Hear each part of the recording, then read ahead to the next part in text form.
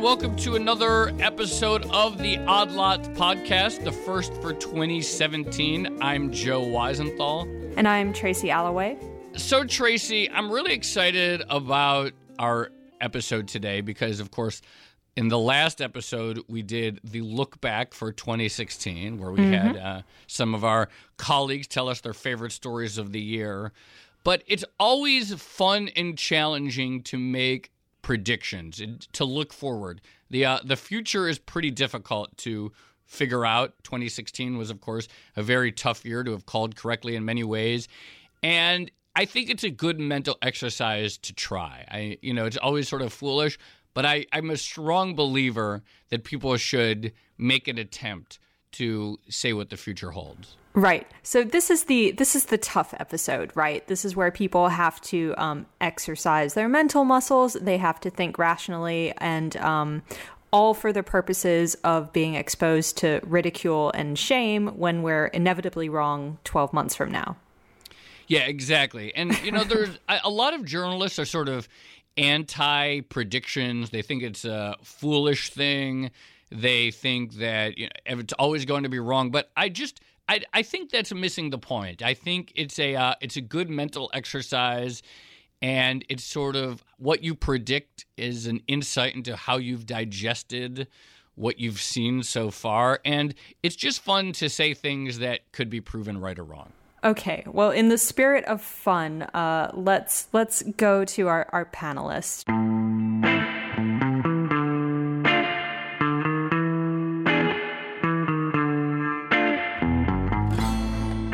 With us for the second episode in a row, we heard them tell their favorite stories of 2016. Now we're forcing them to go out and tell us, look at their crystal balls, what exactly is going to happen in 2017. Joining us this week, we have Ed Hammond, who covers deals for Bloomberg News. Hey, Joe. Welcome, Ed. Thank you for coming back. Mike Regan, who covers markets for Bloomberg News. He has launched a new Markets Live blog venture for terminal users. Happy New Year. Thank you.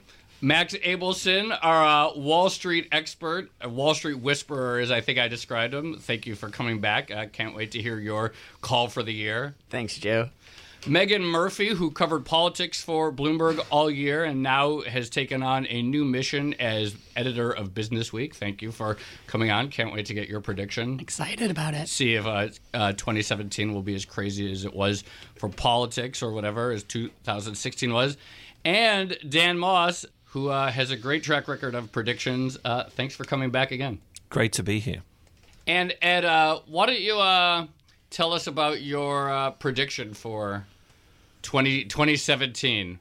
Well, I think crystal ball. What's going to be this year's sprayathon? Yeah, well, I think last year I just went with the kind of stock M&A banker nonsense of we're going to see more deals in 2016, and we didn't see more deals in 2016. We did see lots of 2015 deals get blown up, which was quite interesting. I think almost 600 billion of deals that were struck in 2015 was sort of torpedoed in 2016. What's my prediction for this year? I think Nigel Farage, the sort of populist, slightly right-wing political figure in the UK, is going to end up in a... well, I mean, slightly by global standards, by UK standards, I would say extremely. I think he's going to end up in a celebrity-based reality TV competition. Get Me Out of the Jungle? Or Strictly Come Dancing? I was actually thinking Celebrity Apprentice because it would fit well with his sort of Trump-loving persona. So that's my prediction. I think he is going to finally bow out from politics for a career in reality television. That's a good one. Did you vote in the referendum? Yes, I did. I went home to vote in the referendum. That's how serious I took it. I did as well. It was quite depressing. Being in London the day after was like the world had ended because obviously London was desperately against this. And not only that, they had their recently departed mayor be the sort of flag bearer for the for the Brexiteers, and that was, I think, very, very depressing, obviously, for all concerned. All right. Well, I love that prediction because it's concrete, and at the end of the year, we can actually test very clearly whether it happened or not. Max Abelson, what is your prediction for 2017? Well, Joe, because I'm a complicated man, I've got some complicated predictions for 2017. let's talk about New York City. I've got a prediction for New York City. When Jesse and Zach Miter and I wrote our story on Trump Tower, which you may remember a couple months ago. Great story. Everybody should go look it up. Thank you, Joe. One of Donald Trump's friends, an Italian man, a man who says he's a count, actually, although we couldn't confirm that independently. He's a friend of Trump's. He lives in the building. He's in the far right. He's affiliated with far right Italian politics. He predicted to us. He said, if Donald Trump wins the election, I believe he's not going to be able to leave Trump Tower because he loves it so much. So I'm stealing his prediction. Of course, that was before the election. I'm stealing it to turn into a post-election prediction that after Donald Trump becomes president, sure, he'll be in the White House, but I predict he is going to spend a ton of time here in New York City on Fifth Avenue. All right. We need to say an exact number of nights that he spend, and so that we can see if he gets it right. So what's the line? All right, well, let's say there are 52 weeks. Yeah. That and Saturday. That's 100. Yeah. Just over 100. Could you imagine if you spent more than 100 nights in New York City? That would be 1 year. Okay, let's say 4 years, 100 nights in New York. Wait, so just 25 nights a year? That's a lot. Okay. All right. It seems like you're setting the bar a little low to claim victory How on your about prediction. 50? No, it's got to be higher because just vacations alone and stuff like that. Good point. Let's go for the first year. Okay. This is an eccentric more prediction. or less than 50. More. Okay, so we're going to test. At the end of 2017, Max Abelson will have been right if Trump spent more than 50 nights at Trump Tower.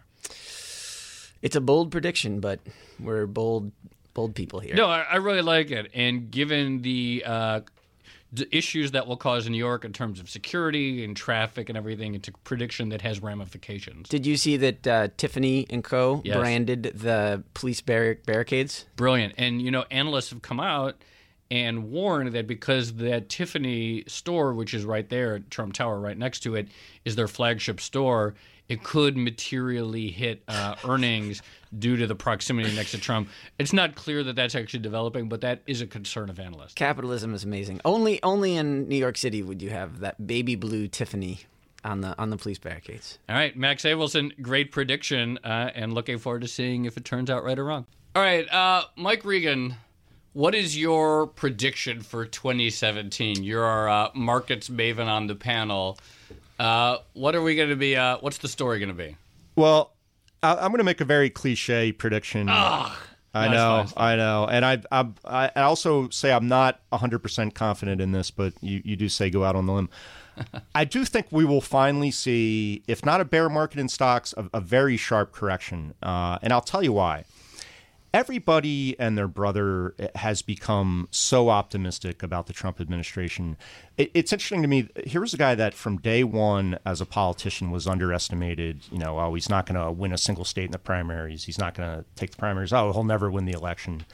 And the sort of intersection of politics and markets this year has been very fascinating. And both saw basically the death of conventional wisdom. All the poll numbers in Brexit, turned out to be wrong. Not all of them, but the consensus. Trump, no one really thought he would win. That turned out to be wrong. Now I just feel like everyone's gone to the opposite side of the boat. They're way too optimistic. I keep hearing the phrase animal spirits. Ray Dalio used it recently to describe this exuberance over his policies. And I just think, we've had this huge rally at the end of the year now. Went from flat stock markets up 10%.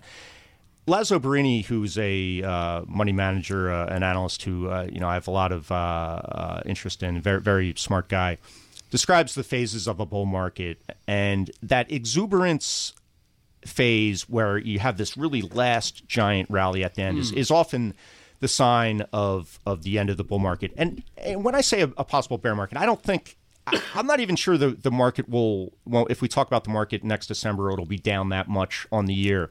But during the year, I just feel like there's bound to be some disappointment that will cause maybe a 10 to 20% drop in the market. Can I just jump in? Please, I was just going to say, as someone who was on the Trump beat all year, I feel like you'd be. I think that Mike is exactly right in that the biggest phenomenon in the sort of arc of storytelling of 2016, both in terms of Brexit and in terms of the U.S. election, is just the inability of people to correctly price what was actually going on in terms of how this would turn out. And I think that the one thing that I think you have never underestimate his ability to seemingly unbelievably against sort of all expectations of normalcy, normal discourse, normal policy decision making, to sort of bump along in a sort of vaguely positive way. And when I think the biggest risk to the market is going to be big political risk. You know, we look at the drone that happened or some type of incident in the Middle East or ISIS. But I think that when you look at his policy and what he's been able to do in the first sort of, 6 months, 9 months, if we do see the Affordable Care Act getting scaled back, if we do see a comprehensive tax reform package getting put through, if we do see an infrastructure, that actually, for me, when I look at it, I can't decide whether the risk is to the upside or the downside. In terms of domestic policy, I see the market to the upside, and I see corporates really seeing, repatriation, investment, and sort of sentiment being buoyed. But then this really incalculable political, foreign policy disaster possibility that the market really does not seem to be pricing in right now. And I see that as a huge downside risk that no one's quite grappling with. Right, absolutely. Even if it just ends up being China stops buying treasuries, for example, as a sort of protest measure. But to me, even from the policy standpoint, I mean, it's hard for me to believe that this is a Trump Congress. It's still a Republican-controlled Congress, and it's hard for me to believe that all these Republicans are going to turn into Keynesians all of a sudden and agree to blow out the deficit after shutting the government down because of the deficit, in this last term. Well, they turned into Keynesians under George W. Bush, who inherited a surplus from Bill Clinton and a situation where the U.S. was actually talking about buying back debt. Right. So they can get religion, and that's not a reflection of their increasingly South base. They can get religion, no pun intended, quite quickly. But Megan, to your point, I wonder whether we in the media, let's acknowledge that, and financial markets have had difficulty pricing risk because we are concentrated in the Northeast and the West Coast, and in the UK concentrated in the London area. So to an extent, we were talking among ourselves. There aren't that many financial heavyweight Wall Street prognosticators based in Appalachia, and there aren't that many based in Stoke-on-Trent. Is that part to our detriment? Is that part of what's happened here? Absolutely. I mean, I think we have to be completely candid about that. I think we have to be completely candid about how this dynamic has completely upended the convention of reporting. And frankly, some people just cannot accept that. They cannot accept. What they fail to accept is that people who live in different parts of the country are frankly less progressive, not just on a sort of social mores, things like abortion or LGBT rights.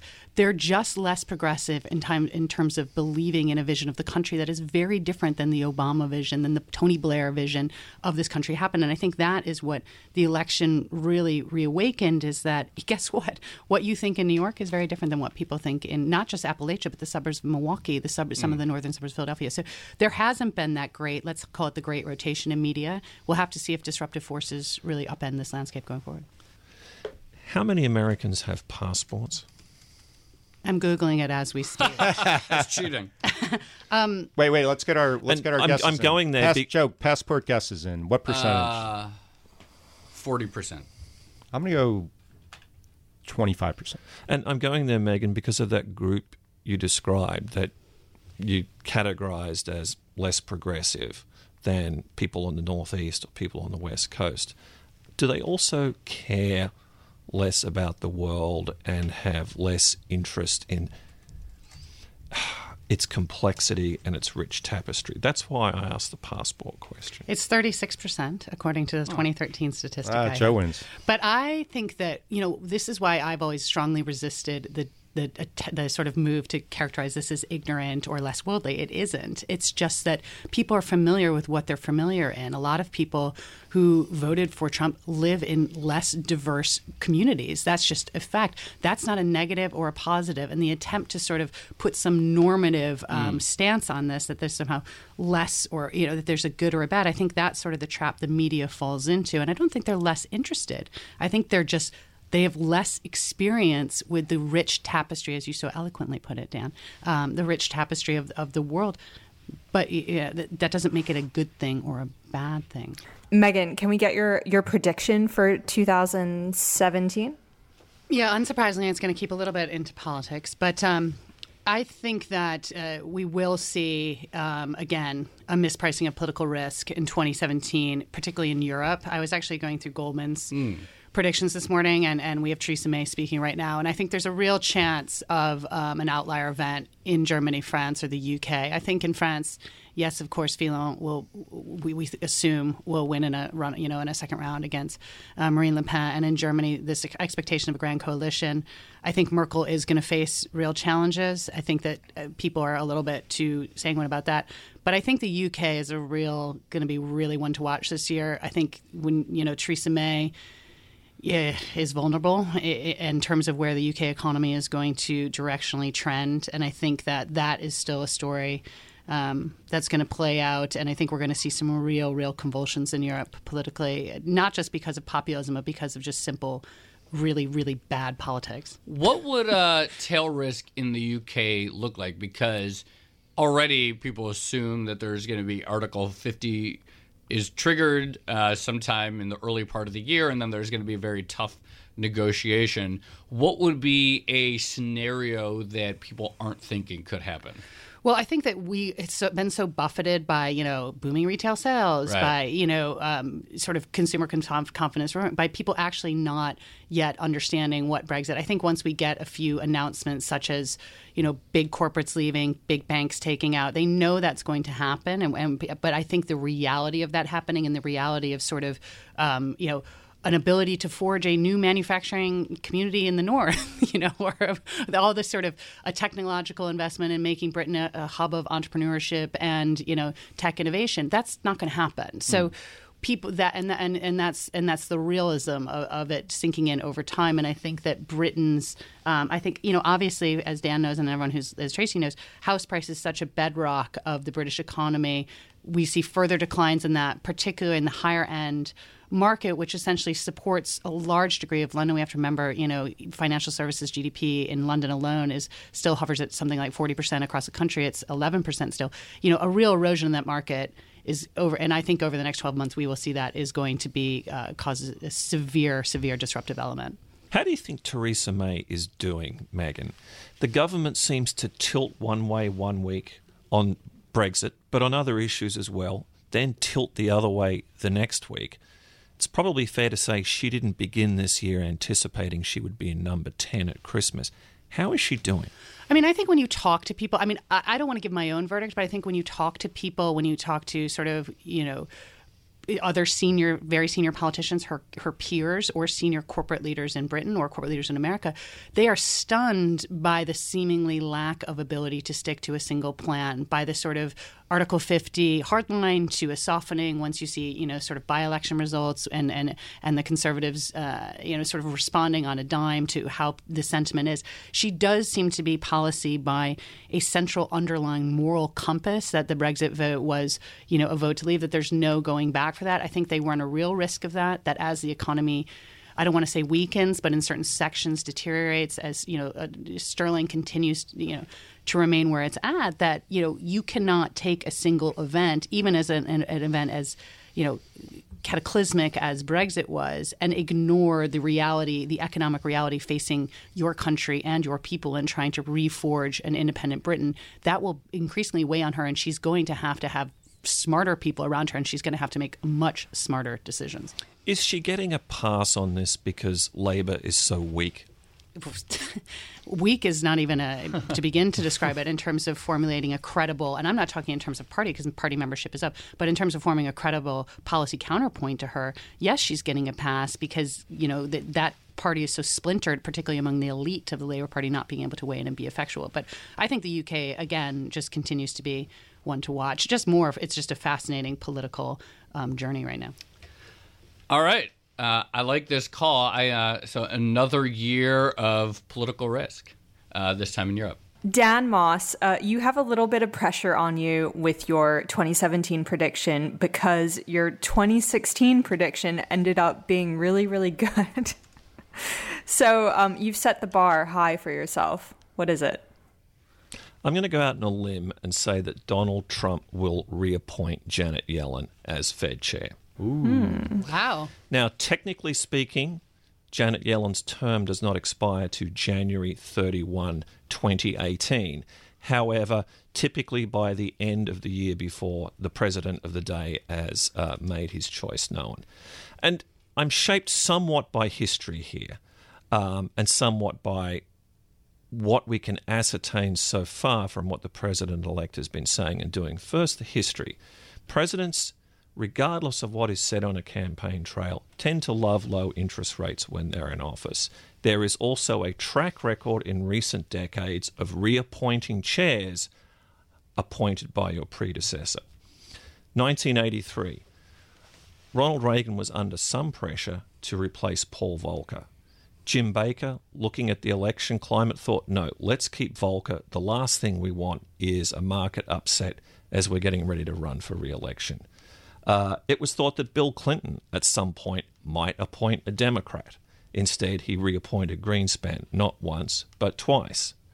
Barack Obama reappointed Ben Bernanke. And Ben Bernanke wasn't interested in a second term, so that gave Obama the opening to appoint his own Fed chair. So I'm somewhat informed by history here. The other thing is, look, it's probably fair to say, and Megan can guide me here, consistency has not necessarily been a hallmark of this political season. Not of this political season, but interestingly, of Donald Trump since his election. One of the things I've been most fascinated by is people saying, oh my God, I can't believe we have all these generals and Wall Street people and corporate leaders report to the cabinet. It's like, that's what he said he was going to do. He was going to go to the military. He believed in a different approach in getting corporate leaders. He has actually executed completely consistently his tweeting, policy by tweet, this sort of crazy sort of early morning. That's what he's been doing all along. I think more people now are just waking up and seeing it. So I think you're completely right in that consistency hasn't been a hallmark of the season writ large. But of the approach he's taken, this is who he is, and I definitely don't expect him to change for 4 more years. I'm glad you mentioned tweeting. There was a lot of speculation before December's FOMC meeting, where they finally raised interest rates, that the president-elect would start tweeting about the Fed. Didn't happen. Silence from the BlackBerry. Megan, can we infer anything in that? I think that you can infer nothing from his tweet policy. I think it's more if he's paying attention and what the New York Post has said or what he's agitated about. You know, he tweets mostly over agitation. So we'll have to see. I think nothing is safe. Nothing is safe and nothing is not safe from this. And I think only in 20 years' time will we'll be able to look back and sort of really evaluate how the political landscape has been transformed by people talking about sort of China and drones, or literally, in the only medium being Twitter. Dan, I think there's a great call because again, another one of these calls we'll be able to say this either happened or didn't happen, and it's definitely counterintuitive. I've been in the camp that there's a big clash that we'll inevitably see between the Fed and the administration this year, but I like your contrarian take. And just in case people don't realize what Dan's call was for 2016, exactly a year ago, Brazil was in all sorts of economic and political turmoil, and he said that Brazil would recover. And I'm looking at WCRS right now on the terminal, which is the world currency ranking function, and the Brazilian real is the second best of the major currencies of all countries in the entire world for 2016. Only the Russian ruble did better this year. So hats off to you. Great call, and that's why we saved the best for last. Well, here comes my get out clause. Oh, no. No, don't do it. Don't ruin it. Don't ruin it. Don't, Dan. You're good. No caveats. No caveats. All right, well, thanks, everyone. Great stories and great predictions, and we'll be back here next year to see who is right and who is wrong. Ed Hammond, thank you. Thank you. Mike Regan, appreciate you. Thank you. Oh, thanks. And you don't have to square my prediction. No, I definitely will. Max Abelson, thanks a lot. My pleasure. Megan Murphy, Business Week editor, thank you. Thank you. And Dan Moss, our top eco person who nailed your 2016 call. We'll see if you can repeat it in 2017. Here's hoping.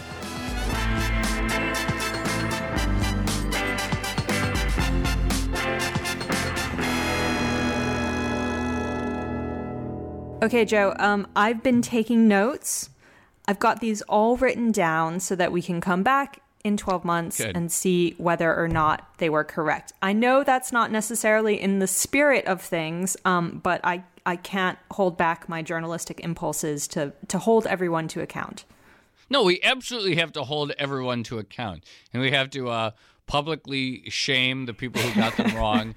And the people who got them right, we want to loudly trumpet their brilliance so that for the rest of their lives they can say, I was the person on the Odd Lots podcast who got 2017 exactly right.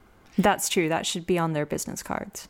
I really liked some of the specificity of the calls. The Janet Yellen, will she be reappointed or not? I mean, that's like a very black or white question. Or will Nigel Farage appear on a reality show like Dancing with the Stars or something?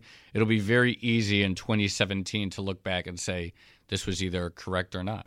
Nigel Farage on Dancing with the Stars, yeah. You can totally see that's it, a good, yeah. Oh, I totally can. It's a good one. The one that I liked quite a lot was Mike Regan's call on a stock market correction, because, you can see it sort of coming towards the end of 2016, the fact that people were getting so enthused about all these Trump-related things that were yet to happen, publishing their outlooks, talking about massive fiscal stimulus, everyone really hanging on to that new market narrative, the one we discussed with Mark Cudmore a little bit before then. Yes.